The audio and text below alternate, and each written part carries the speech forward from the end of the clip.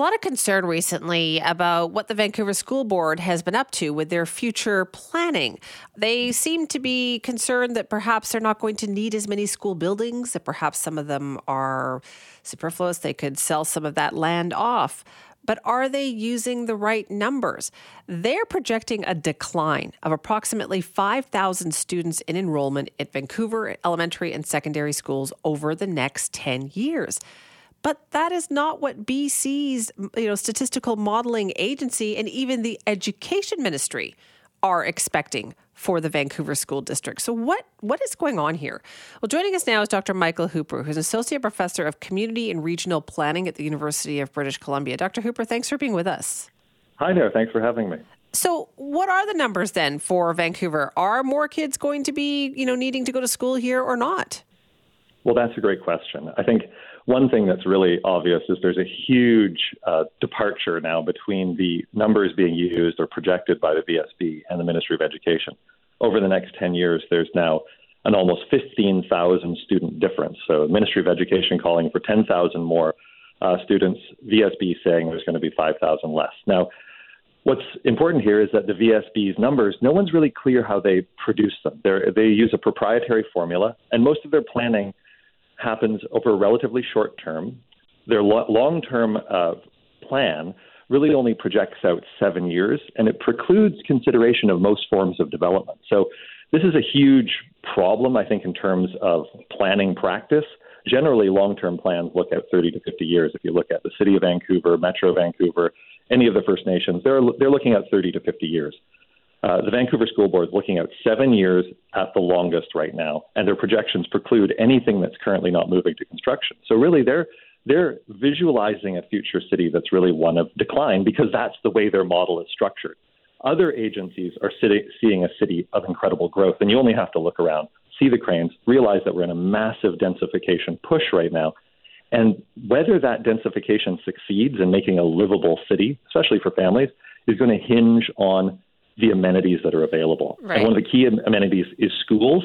And there's this huge problem where the Vancouver School Board is really not planning in tandem with any other agency. And while other agencies plan for vast growth, the VSB is planning for decline. And based on those projections, which I think most people find very dubious, is actually making short-term plans to sell off schools, whether it's the closure of Sir Guyer Carleton, the sale of part of the playing field of Bruce School, the closure of Queen Elizabeth Annex, the sale of large parts of Fleming School, et cetera, which are all based on another secret planning document which needs to be made public, the land asset strategy. Right. I don't understand why we seem to make this mistake repeatedly. Like when I was in high school in the city of Vancouver, it was in a kind of a shrink mode, right? Like there were empty classrooms, empty rows of lockers. But, 5 years later, the school was packed to overflowing. So is it not always the way it goes? And why do we make decisions thinking that, it's never going to be different?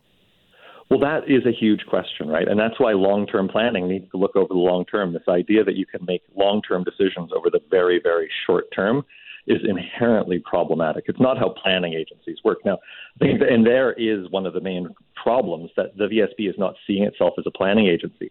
Now, they actually control $6.2 billion worth of land and schools. And that has higher value than the GDP of 45 different countries on Earth. So it's not just that the VSB is in the business of education. They are one of the most powerful and important planning agencies in the province, if not Western Canada. But they're not seeing themselves that way, and they're planning over the short term, and they're not taking account of the wild unpredictability of growth in Vancouver. So they proposed just a few years ago closing 12 schools. The trustees didn't go forward with that. But now if you look at those 12 schools, almost all of them are in super high enrollment areas, right? Because the city is growing rapidly and is also unpredictable. You don't sell off your assets over the short term. Like unless you're planning on downsizing, that could be a good strategy in Vancouver. But as far as we know, the Vancouver, isn't planning on relocating elsewhere in the province, right? So you shouldn't be liquidating your assets.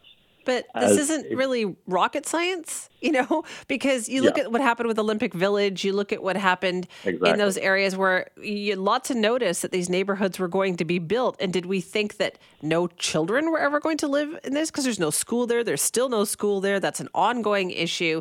It almost feels like Vancouver built all the schools that Vancouver was going to build however many years ago, and that's it.